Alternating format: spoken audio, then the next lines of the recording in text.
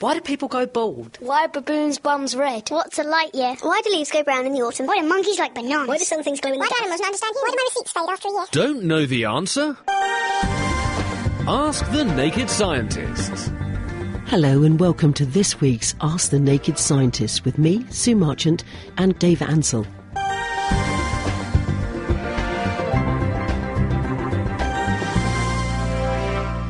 Now, Dave, what's new in the world of science?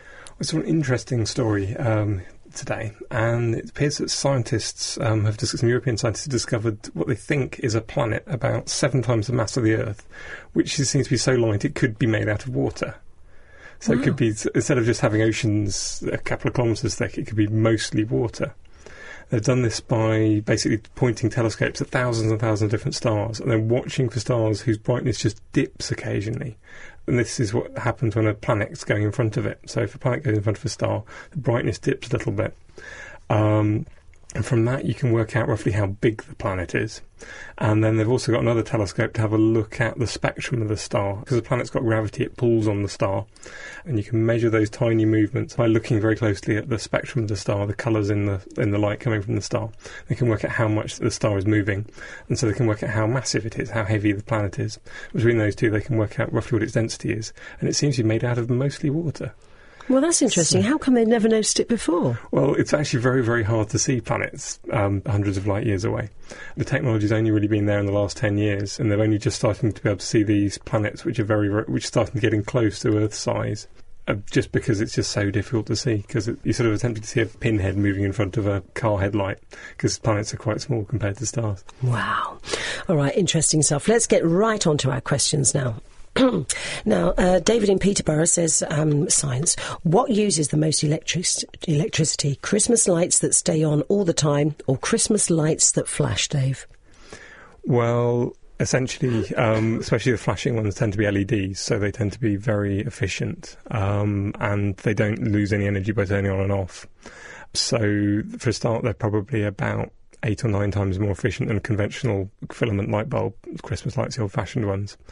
And if they're flashing, then they're only on for a third or a quarter of the time. So that means they only use a third or a quarter of the amount of electricity. So overall, they could be 20 or 30 times more efficient than a conventional Christmas lights. So yeah, definitely the flashing ones and definitely LED ones. All right, I've learned something now. Hello to Tony, who says, does Dr. Dave think the moon has any effect on us mentally? Some people think it could be something to do with gravity. It's certainly not anything to do with the gravity of the moon, although it can move big things like the oceans around. The change in gravity on us is about 1 part in 1,000. And I'm pretty sure you might, when the moon's directly above us, we might get a few grams lighter. The moon's sort of right angles to us, we might get a few grams heavier. And I don't think we can notice that. But what we might have noticed and what might have evolved to notice is the fact that when it's full moon, then it's very light, and predators can hunt under a full moon. They've got very good night eyesight. And so if you're a dog or some kind of dog or some kind of cat, a full moon is a wonderful time to go hunting, because you've got the edge, because you've got slightly better eyesight than the prey you're trying to catch. You can creep up close, then you can chase out and jump on them.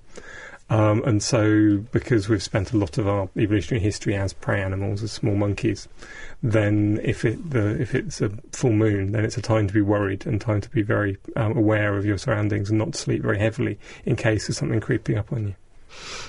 All right. Dave in Great Yarmouth has sent an email. He says, why doesn't the moon come crashing into the Earth, being attracted by its gravity as the moon attracts our tides? And what are the odds of the moon being exactly the correct distance from Earth and the sun to exactly cover during an eclipse? Dave? First bit, the moon is falling towards the Earth all the time, and it's just falling. Like if you take a ball and drop it, it's falling. The moon is just falling towards us. However, it's also moving sideways. So if you can imagine something falling towards the Earth, but because it's going sideways, every time it should have hit us, it's actually just moved out the way. So because it's going sideways so fast, it misses. Every time it falls towards the Earth, it misses. And that's what we call an orbit. So the moon is always falling, but it never hits us because it's moving sideways. It's exactly the same way that a satellite stays up. It's exactly the same reason why the Earth doesn't crash into the sun. It's because we're moving sideways. Every time we should have fallen far enough to hit the sun, we miss. Yeah, it is kind of strange that the moon, I think it's actually not exactly the right size to form a solar eclipse. It's within about 5%. So it's about 5%, it appears about 5% bigger than the sun does in our sky. The odds of that are fairly small, and actually through the Earth's history, it hasn't always been the case. The moon used to be closer to the Earth, and as the Earth is slowing down, because of the tides, what it's actually doing is putting more energy into the moon. So it's actually the moon is going higher as the moon is getting more energy and going higher as the Earth loses energy from the tides. I did attempt at working this out, and I think it's a fairly large proportion of the Earth's lifetime. So something like, I can't remember exactly, but it was something like 10 or 15% of the Earth's lifetime. The moon will be in several 100 million years, if not a billion years, the moon will be about the right size. Now, what's the chance of a moon forming to be about the right size? That I would have said is quite unlikely, but not astronomically so. All right, we've got Robin on the line now. Hello, Robin. Hello, Sue. Hello there. You're through to Dr. Dave. What's your question? Oh, thank you very much. Hello, sir. Hello. Sunset and sunrise times and the winter solstice. Now, there must be a good reason why, as we approach the winter solstice, the evenings start getting lighter about 3 or 4 days beforehand, whereas the mornings don't get light until about a week later. Now, there's an anomaly there which doesn't occur at the summer solstice. Is it due to the Earth's wobble? There's all sorts of things which affect exactly what it is. The Earth does wobble a little bit, mostly because the Earth is pulled by the moon, and that causes it to wobble a bit like a spinning top, and it's also pulled by Jupiter and all sorts of other things. Yeah. I think there's also a big effect because the Earth's orbit isn't perfectly circular. Yeah. So the Earth is actually orbiting on an ellipse. And when the Earth is close to the Sun, it's moving more quickly, and when it's further away from the Sun, it's moving more slowly. And the ellipse isn't perfectly lined up with the seasons. Oh, it's more complicated than I thought. So, yeah, the world is always more complicated than you think. It certainly is, yeah. Whenever I look into something, I suddenly discover it's 10 times more complicated than I thought it was. Dave, we're getting lots of reports of snow and lightning. Now, Carida, who's in Leiston, says they've got massive snowstorm there and cracks of lightning and thunder. She wouldn't usually associate thunder and lightning with a snowstorm, but what causes both? And Peter in Woodbridge in Suffolk, says it was snowing, but now it's stopped. Although lightning started, can you explain a little bit more about how this might happen? Lightning is a complicated thing, and it's actually quite hard to study because it's quite hard to be in. It's quite dangerous to go and actually fly around in a lightning storm when everything's happening, and certainly clouds seem to charge up. A lot of it seems to involve ice, even in the summer, because thunderclouds in the summer are incredibly tall. They're sort of 30,000 feet tall, 10,000 metres tall. And you get very, very strong updraft, and you get water coming up, and then it condenses and freezes, and you get hail and all sorts of things. And then one seems to know that there is actually just one single means of the clouds charging up. Then you get a big charge distribution, positive one end, negative one other end. Then you can get sparks jumping either inside the cloud, which is what's normally known as sheet lightning, or from the cloud down to the Earth. There are various theories about it, some of which seem to involve air passing water and passing ice, and they attract electrons differently. And so it's a bit like rubbing if you rub a balloon on your head, it's a bit like air rubbing across. I think it's quite often hydrometeors, either very small lumps of water or very small lumps of ice, and they charge up, and then they move about and take that charge somewhere else, and it slowly builds up and up and up until there's enough voltage there to jump through the air back again and forming a lightning strike. I've definitely heard of lightning with snow before. It's not. I haven't. A lot of people are saying, that it's snowing and then lightning. It's not very common in this country because you need to get lightning. You need quite sort of violent sort of storm air currents and the air rushing past each other. And that's normally associated when you've got lots of energy, and there's normally more energy about when things are hot. But possibly tonight you've got very, very cold air meeting quite warm air, and there's enough energy there to charge things up and actually produce lightning. All right, well, Derek is in Cherry Hinton. He says they've had 2 small power cuts within a minute of each other. Maybe a surge. Any ideas, Dave? It could conceivably be lightning somewhere, or it could be some snow building up on something electrical and causing it to trip out. Mike, who's in Colchester, says, why don't we get rainbows in the winter months? I've seen some rainbows recently. You do sometimes get rainbows in the winter months. In some ways, I think the real thing is you need a specific kind of weather for a rainbow. You need rain and you need sun. A rainbow is caused because when light shines on a water droplet, it bounces around inside, and when it goes in and out, it does something called refract. This is the reason why if you look at a spoon in a glass of water, it looks bent. When light goes in and out, it changes speed, goes into something which moves slower like water, it changes direction. And different colours of light change direction different amounts. And so you actually, each raindrop actually, if you looked at the light coming out of it, each raindrop would produce a kind of a cylindrical rainbow, sort of actually a conical rainbow, lots of cones of different light coming out, and if you projected it from one raindrop, you could see a rainbow. And actually, when you see a rainbow, you see lots of different raindrops in different parts of their cone. So some of them look red, some of them look green, some of them look purple. So you get a beautiful rainbow effect. As I was saying, you need the sun and the rain, which means you need weather which is very, very kind of quite violent, and so ideally you want really heavy rain while the sun is shining at quite a low level. So we tend to see rainbows in the morning and evening because then the sun has more chance to shine through rain. And in the winter, the kind of rain you tend to get is sort of big sort of stratus clouds, so big flat clouds covering the whole sky, at which point they cover the sun and you can't see it, or you tend to get very clear days without any rain. Whereas in the summer you get convection, you get lots of sun, bit of ground warms up, gets very hot, you get it then rises upwards, forms clouds, and then you get very heavy rain, which is perfect for forming rainbows. If you're enjoying Ask the Naked Scientist, then you might like to check out The Naked Scientist, our regular roundup of the world's best science. Each week we take a look at the latest science news, talk to top researchers working at the coalface of discovery, and also get our hands dirty with a science experiment that you can join in with too. So make it a date and prepare to strip down science on the web at nakedscientist.com/podcast. Now, Mike in Colchester has raised a good point. He says every year we get snow, we get cancellations for snow on the line, using the phrase, the wrong kind of snow caused delays or cancellations. I wonder, what are the properties of the wrong kind of snow that causes problems on the track? Dave? Can't say I'm an expert railway thing. There's certainly lots and lots of different types of snow. You can get problems if it's very, very sticky, because it will tend to stick and build up on electrical things.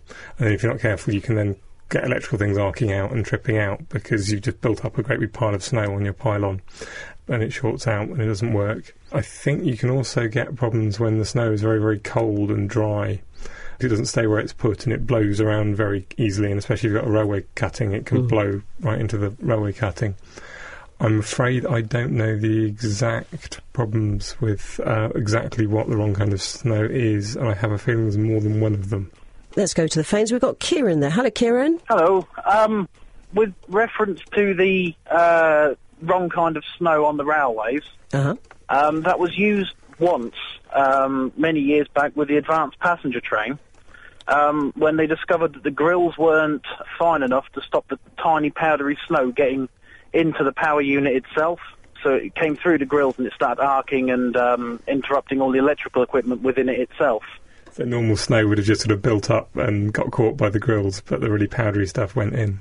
Yes, yeah. It just, because it was so fine, it was going straight through the grills, not to mention it was interfering with all the advanced tilting systems and the such, because it was designed for sort of like Italy and out of that way of the world. That's where a lot of the technology came from.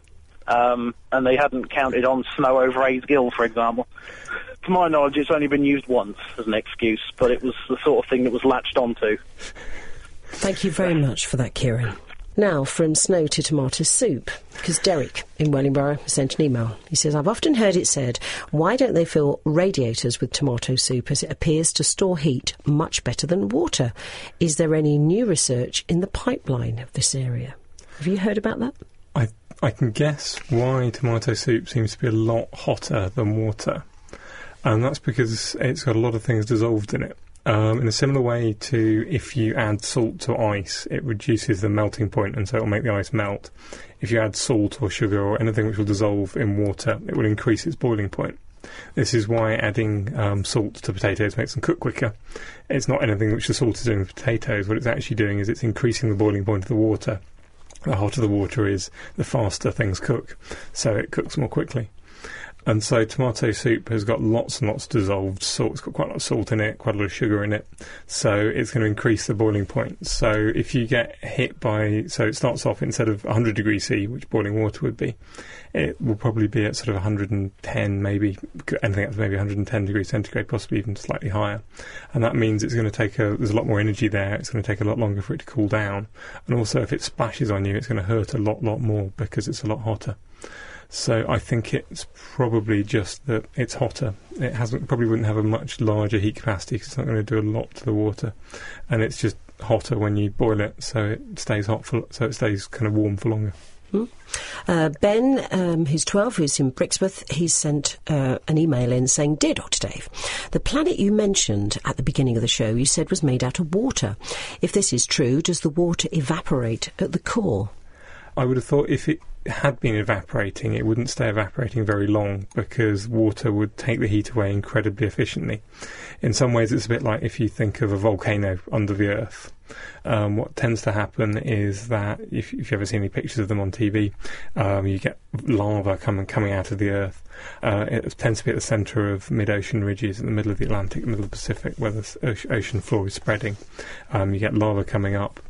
And that's very, very hot, and it causes lots of water to boil around it, and so the water does evaporate. And then fairly soon after that, as soon as the steam moves up a little bit, it gets cooled down enough for the bubbles to collapse. This is particularly the case at the bottom of the ocean because it's under a huge pressure, and the higher the pressure, the higher the boiling point again, which is the reason why pressure cookers make food cook faster, because if you increase the pressure, then the water boils at a higher temperature, and if you're under 5 kilometres of water, then it's going to increase the boiling point quite significantly. If you're in the centre of a very, very large planet, several times larger than the Earth, then I would have thought the boiling point, it possibly wouldn't even boil. The pressure is going to be so high that it would probably go into a different state, called probably a supercritical state, where it behaves a bit like a gas and a bit like a liquid. So it probably doesn't boil at the centre of this other planet, but it could be very hot. All right, well, anonymous text in here that says, during periods of Earth's history, forests grew and died, eventually producing the coal and oil reserves that we're using today, releasing carbon back into the atmosphere. Does this mean that all the carbon was in the atmosphere at that time, and we are simply returning it, so carbon levels were once much higher than they are now? There's another effect, which is volcanism tends to release carbon dioxide. So there's a whole lot of carbon locked up deep inside the Earth, which has been slowly escaping over hundreds of millions of years. So that's been adding carbon to the system, and then life has been taking it out very slowly. They think in the very early parts of life of the Earth, sort of just after life had worked out how to photosynthesize and take carbon dioxide out of the atmosphere. The original algae, which learned how to do this, was so effective at doing it that they took out all the carbon dioxide from the atmosphere, got rid of the greenhouse effect entirely, and then caused the Earth to freeze up and turn into a snowball. And then most of the life died, so everything stopped. And then slowly volcanism built up levels of carbon dioxide in the atmosphere again until the Earth warmed up enough for things to melt. And so that, even if we were just releasing all the carbon dioxide back into the atmosphere that it used to be, I think there have been times when carbon dioxide has been higher than now. Certainly billions of years ago, most of the atmosphere was carbon dioxide before green plants developed or green algae developed. But the sun is now brighter than it used to be. So even if there used to be more carbon dioxide in the atmosphere, that didn't mean that it was any hotter than now because the sun was dimmer. And also in fact, things like global warming aren't going to. It's not really save the planet. The planet's going to be fine whatever we do. it's not even really saving life. Life is probably going to be okay. It's actually really saving humans. We don't really have the power to kill off life on Earth. We probably have the power to kill off all the interesting, nice life, which we like looking at, things like dogs and cats and lions and things. And we probably do have the power, and we certainly have the power to change the climate so much that our civilization would break down and life would get very, very unpleasant. All right, well, that brings me to an email, actually. We've just got time for this. Are humans really at the top of the tree as far as intelligence is concerned, or are we just more arrogant and destructive than most other species? There do seem to be some other quite intelligent species. I don't think we quite appreciate... I think some of them are a lot more intelligent than we think, although things like people have looked at dolphins and they have quite large brains, but actually if you look very closely at the brains, a lot of that brain is actually specialised nerve cells for keeping the rest of it warm, because they swim around deep in the oceans, which is very, very cold. So quite a lot of dolphin brain is actually sort of radiated to keep them nice and toasty and warm. But I mean, I think there's no evidence for any creatures to be as intelligent as humans, certainly. But the real killer that humans have is our ability to manipulate things, be intelligent and manipulate things with our hands, so building tools. And whilst there are other creatures who do build tools, certainly not on the same scale as humans do, which is the reason why we've seemed to have taken over and causing quite so much chaos. That's it for this week. Our doctors will be back with me next week for more Ask the Naked Scientist. But don't forget, you can also catch them on the Naked Scientist podcast, which you can find on the Naked Scientist website, www.nakedscientist.com. The Naked Scientists comes to you from Cambridge University and is supported by the Wellcome Trust, the EPSRC and UK FAST. For more information, look us up online at nakedscientist.com.